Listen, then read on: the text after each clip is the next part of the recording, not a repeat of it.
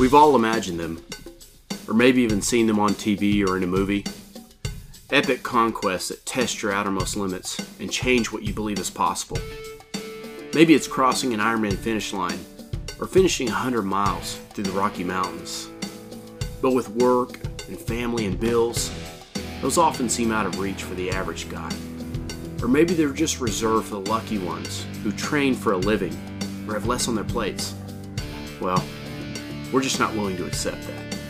Yes, we have jobs and wives and kids, and we certainly aren't pro athletes. We're just average dudes, rejecting an average life. This is the 3 OK Runners podcast. What's up, guys? Jeff here. Join us in this episode on the first night of the 4x4x48 challenge. We talk all things running through the night with special guest John, and he may or may not have hit the trail already. Welcome back to the 3 OK Runners podcast. This is Jeff, and we are set up here in the 4x4x48 mobile studio. We are encountering the challenge of the first night, and it is dark outside. So we thought we would pass the time by bringing you another episode of the podcast. So far, so good. So far, so good. This is a wonderful venue, actually. I'd like to lead off with the venue. It is very accommodating for what we're trying to do. There's trails everywhere. There's plenty of space. The water and the electricity is up and running, and I'm excited to see what the next 2 days will be. Yeah, we got super lucky out here at Lake Thunderbird at the Turkey Pass. The showers are close. We got bathrooms close, really, really close. And then we've got the full hookups for all the camper stuff, and then we got trails real close. We brought John on for the podcast today, and him and I came out a little early, scouted out the trails, and we're good to go. We got a couple of decent little routes to run, and we've just finished up our third run, 12 miles into it now, and going to do a little recording, and then we're going to get another run here at midnight. Yeah, I'm hoping those orange blazes you guys put out are really bright when we get out there. Jared doesn't have super faith in it at night, but they will work, I think. I think they'll work. We just finished our first run in the dark.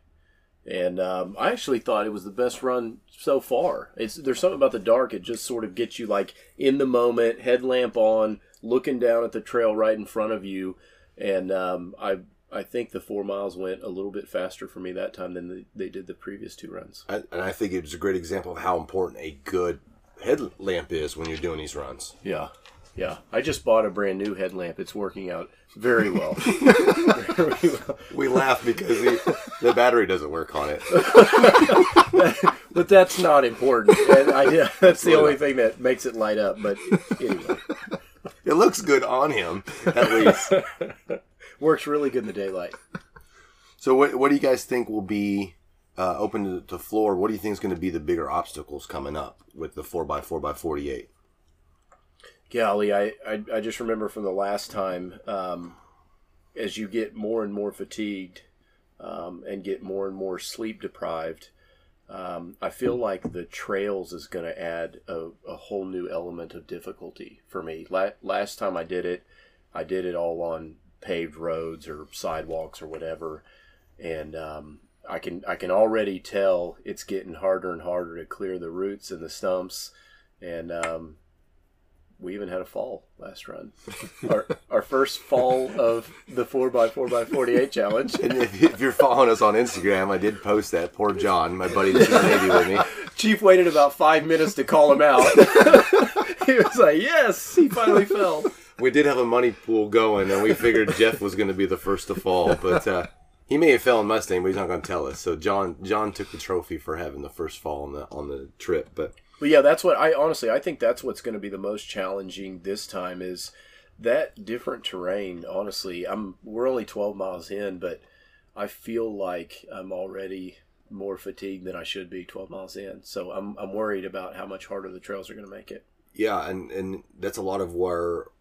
That's why I wanted to do that on the dirt trails, vice pavement, because we got Leadville coming up. I wanted to emulate a little bit of that trail situation. I wanted to go that 48 miles on dirt, and trails are more difficult. It's a little easier on the body because it's softer for the ground, but Your pace is slower. You're constantly moving back and forth on the switchbacks. Up and down. Up and down. Too. I mean, not just back and forth. It's up and down, too. You don't even realize, but, I mean, you're doing quite a bit of climbing on the trails. And you can't keep a pace. You cannot get in a rhythm. You're constantly moving back and forth. So that, I think, is where has been wearing on my body a bit more than I've already expected. Yeah. What do you think, Jeff? What do you think is going to be the most challenging? I mean, you've done one, and now you're a quarter of the way through your second 4x4x48 challenge. What do you feel like is going to be the most challenging?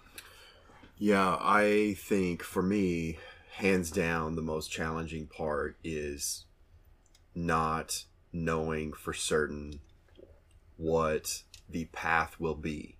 Like, I typically run in an area where I know exactly where the next turn is. I know exactly what's uphill. I know exactly how far I'm going before I do the next part. And for me, the uncertainty of which way are we going? I've never run this route before. Like, I feel like this is way farther than what we're supposed to go. Like, just the mental battle for me to stay in the moment, just, you know, one foot in front of the other, just as far ahead as your headlamp will let you see, and no further.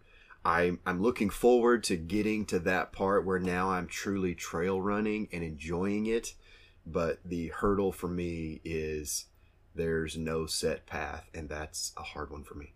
It's so interesting because I feel like that actually makes it easier for me. Yeah. When I'm running somewhere that I run a lot and I know how far it is, you know, to where I'm going, I feel like that's more of a struggle than when I don't know the path.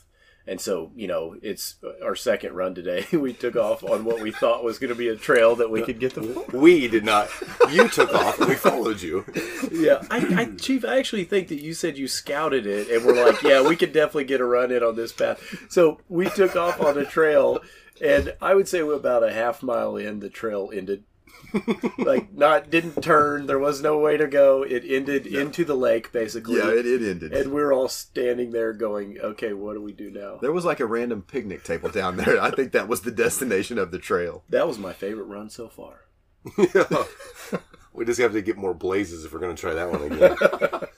But it isn't surprising, though, if you've listened to the podcast a lot, Jeff and I are, this is Chief, are much more of the planners.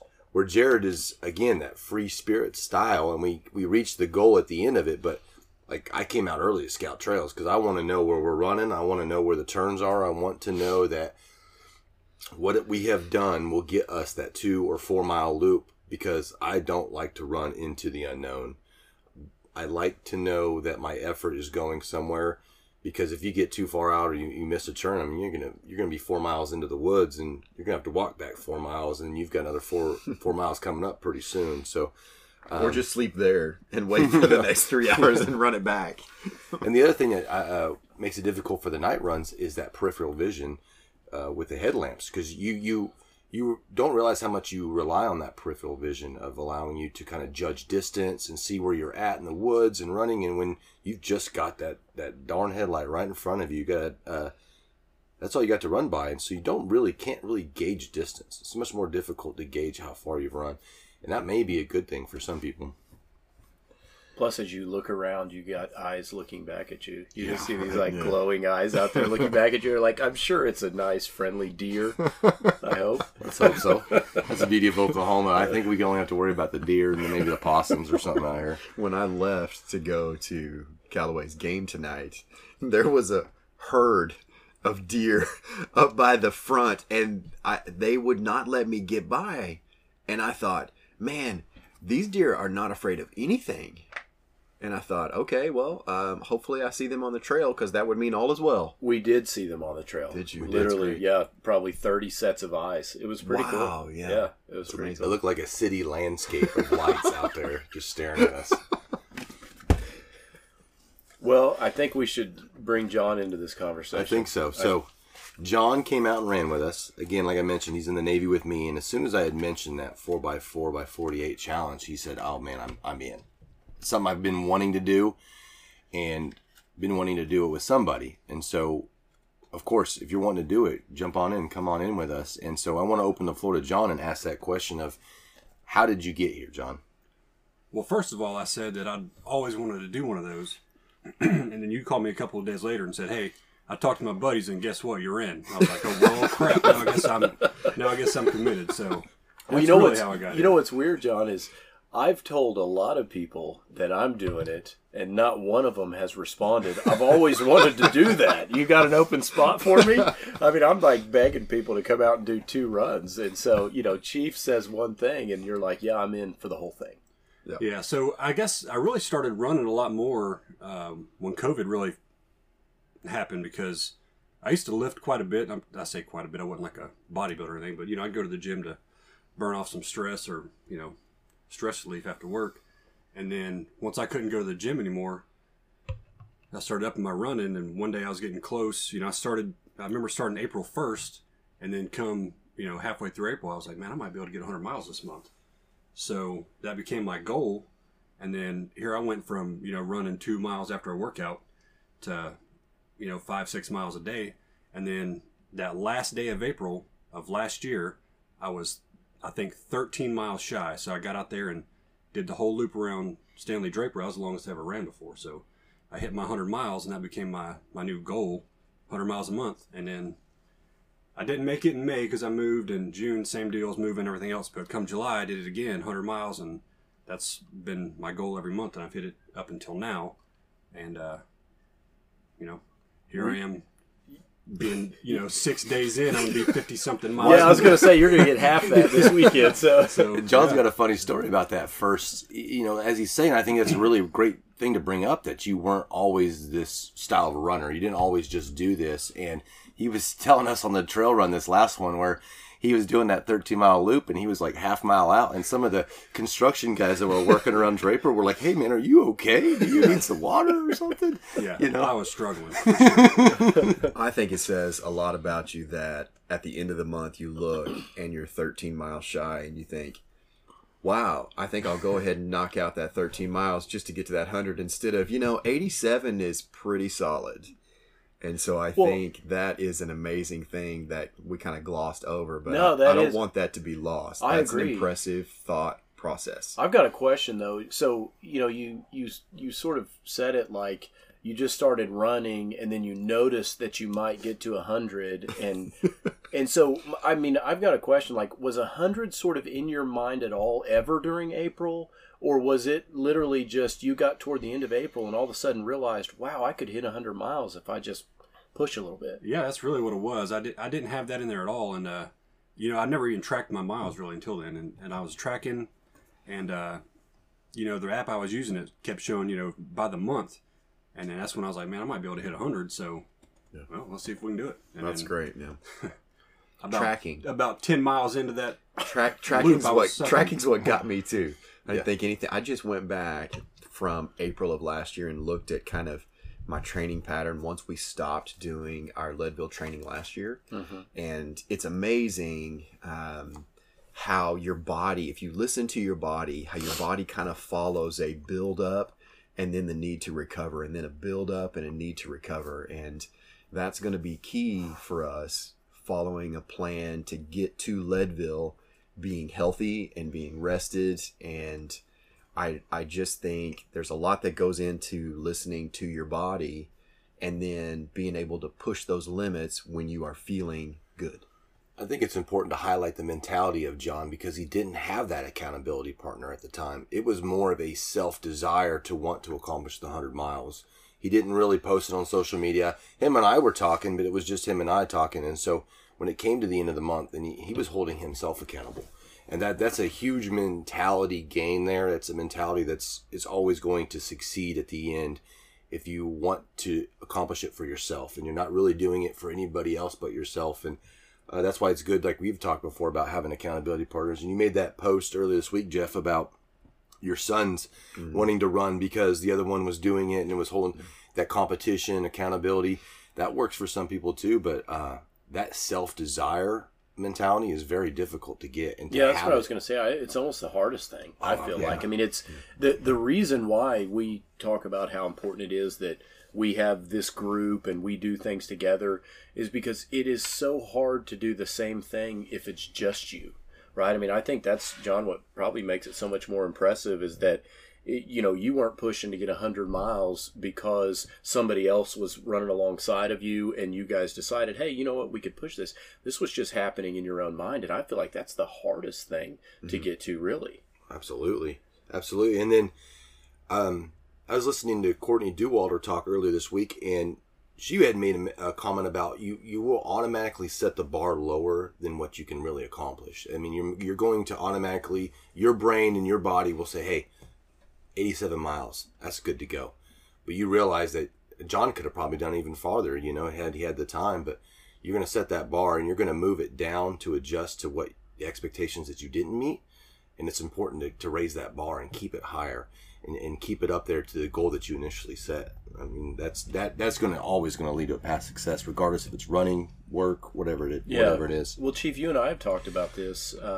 It's you have a tendency to set a bar in your mind or set a goal in your mind that you're pretty comfortable with, that you're pretty confident you can actually hit. It's really hard to set a goal that you think you can't do.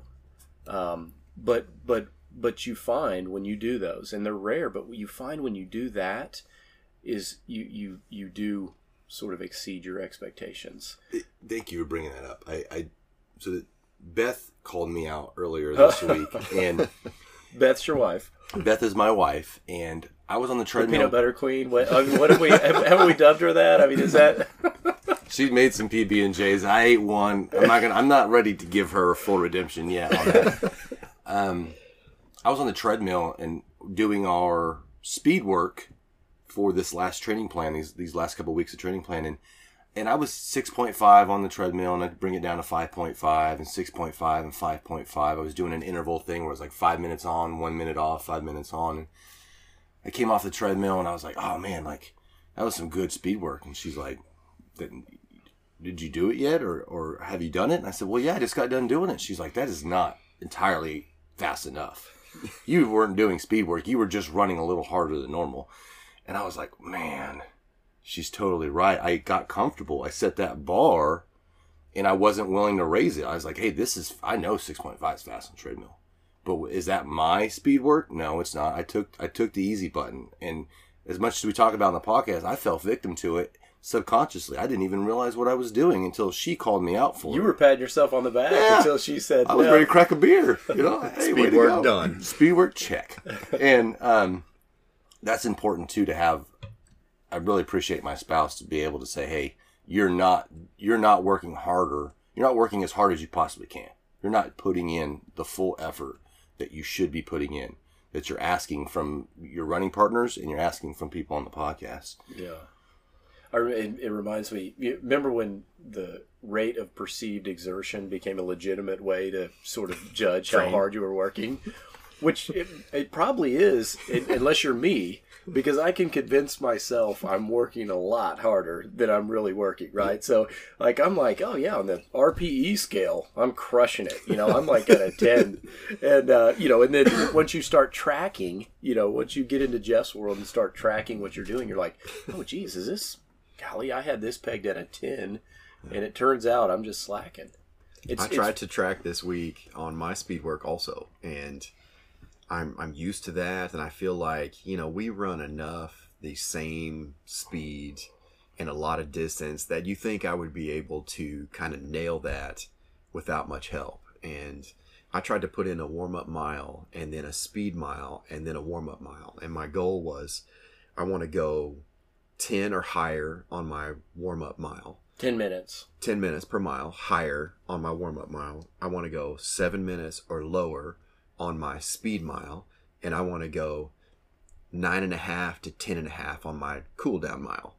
I've never run a mile faster than 7 minutes. I think my Nike Run Club says I'm 7:08 or 7:05 or something like that.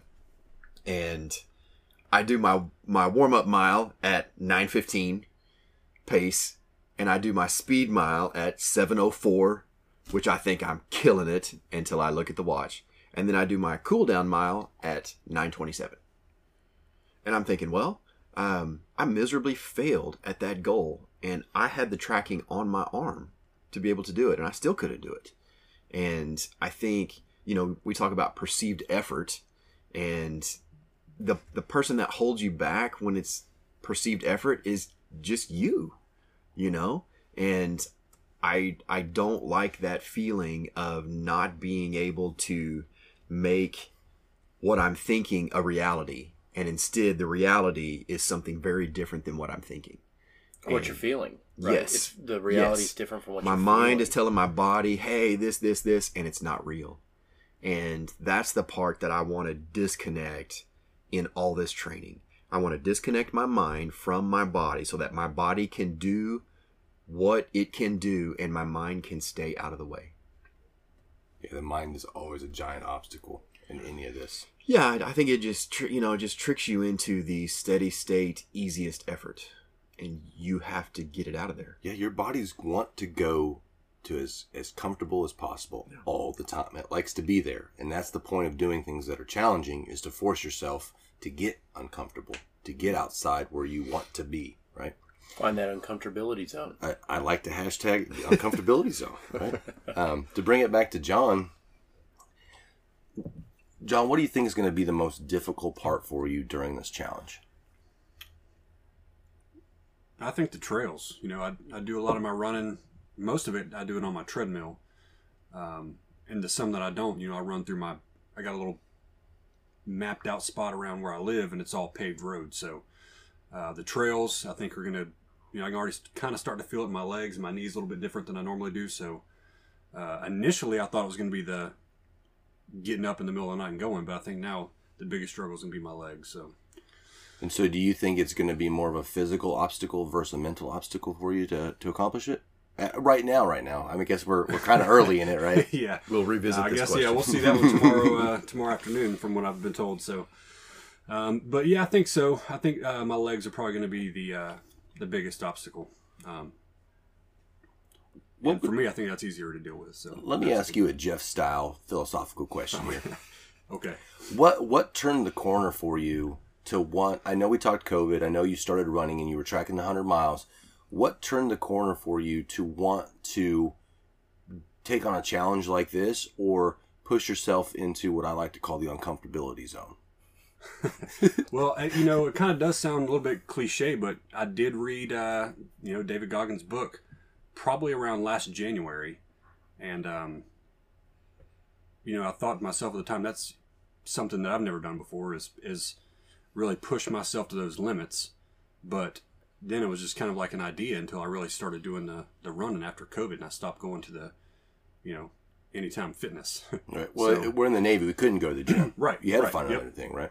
So that's when I got out there and started hitting the roads and trying to see how much I could push myself, which kind of led to the, the last day of April. I had to knock out that 13.5 miles and thought I was going to die, and panicked some construction workers along the way. So, I think we represent a little bigger piece of the population than we realize in wanting to know, like, where are my limits? And, in my day-to-day, in my work week, that's not a thing. That's not nothing shows up that's like, oh yeah, we're going to test your limits on this. And so I find myself searching for that and reading about it and following people who are testing their limits and wondering, can I do that? Where is that for me? And I think, over time you start to accumulate similar people looking for the same thing. And I would just challenge people to think about it. Just think for a second, where are my limits? In my life, where are my limits, and how can I try to see where those are? Yeah, and what you were saying made me think of when somebody broke the first 4-minute mile. Mm-hmm. Nobody thought it was ever possible. And then once somebody broke it, somebody else broke it. And then somebody else broke it. And it's the same thing in this style of challenge where somebody went and did it, and you're like, okay, it's doable. He did it. I could do it. She did it. I could do it, kind of a thing. And it's that unknown is probably the most difficult part to get over, is the unknown of, is this even possible for a human to do? And so to see somebody do it makes it, or be a part of somebody doing it, makes it easier in your mind to maybe accomplish. Yeah, well, I mean, I think it's pretty obvious that people like David Goggins have struck a chord. In I mean, he's blown up. I mean, he's a lot of people know who David Goggins is.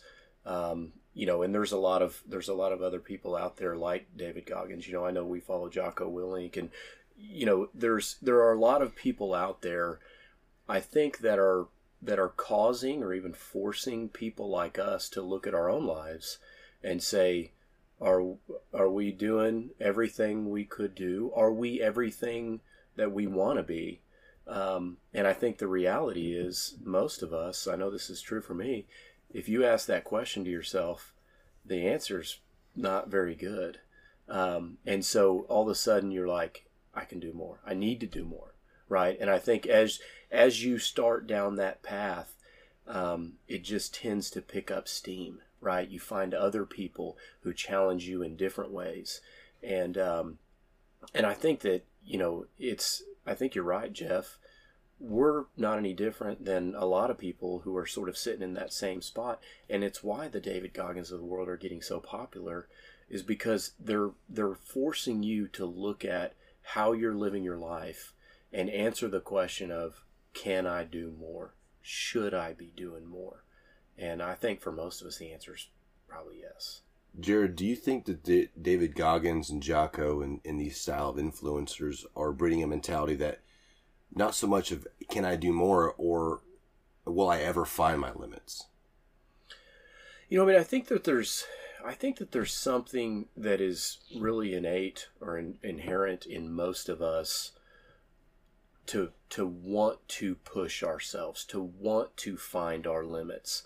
And I think it's people like Goggins and Jocko who maybe challenge what you assume those limits are.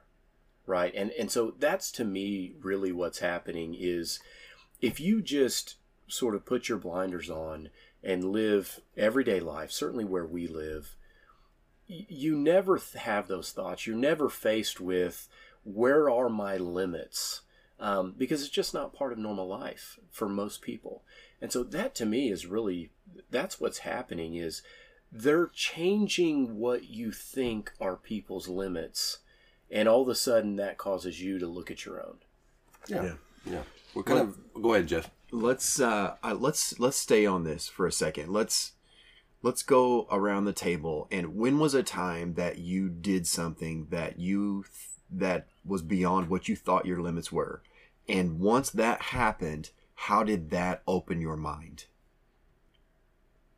And I can lead off, so you guys can think about it. Please. I will tell you, the first time I went beyond my limits was my very first trip to Eureka Springs to do the off-road triathlon there. I was by myself. It was a lake swim, and I could feel the seaweed from the bottom, and I am afraid of things.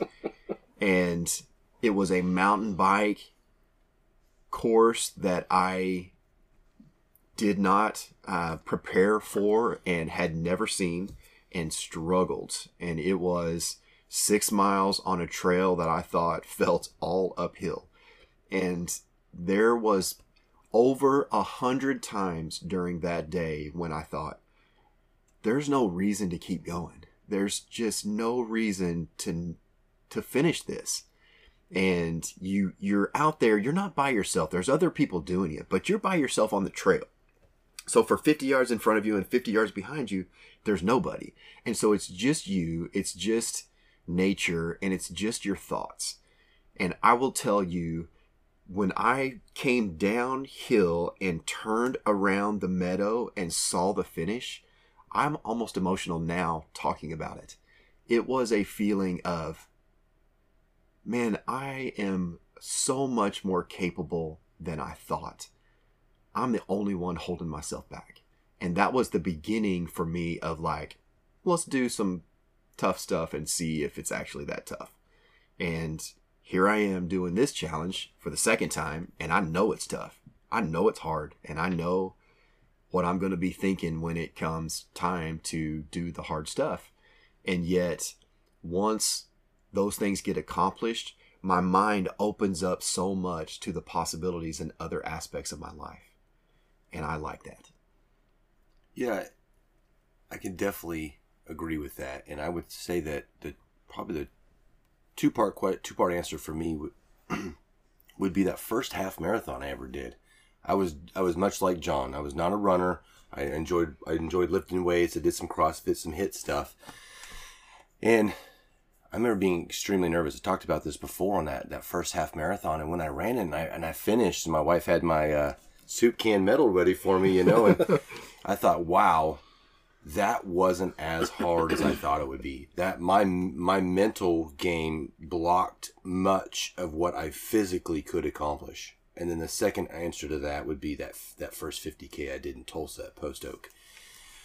I had a lot of confidence going in the marathons, and that was fine, but to go beyond that, to consider yourself the quote-unquote ultra runner at that point, was like, wow, okay, I'm going 5 miles beyond that. I'm breaching into the unknown.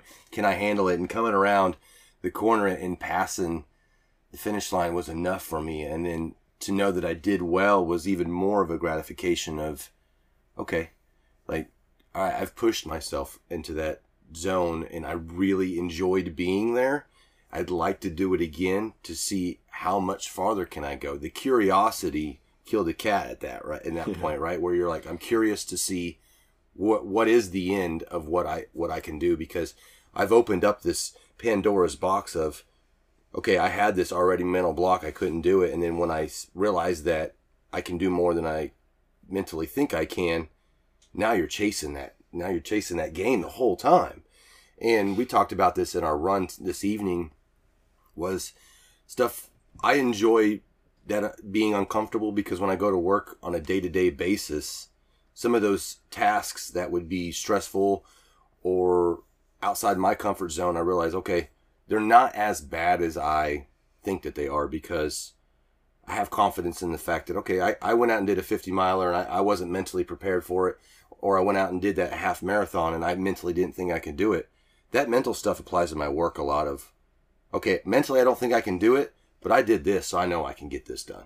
And that helps me a lot in work and stuff. So yeah, I think that's true. I think for most people, whenever you bank something, or what Goggins would say, whenever you put a cookie in that cookie jar, it doesn't matter if the next thing is the same type of challenge or something totally different. Your mentality about your ability to knock it out changes. So, for me, I'm probably the opposite of you guys. And Chief, you and I have talked about this. I tend to default to, I think I can do that.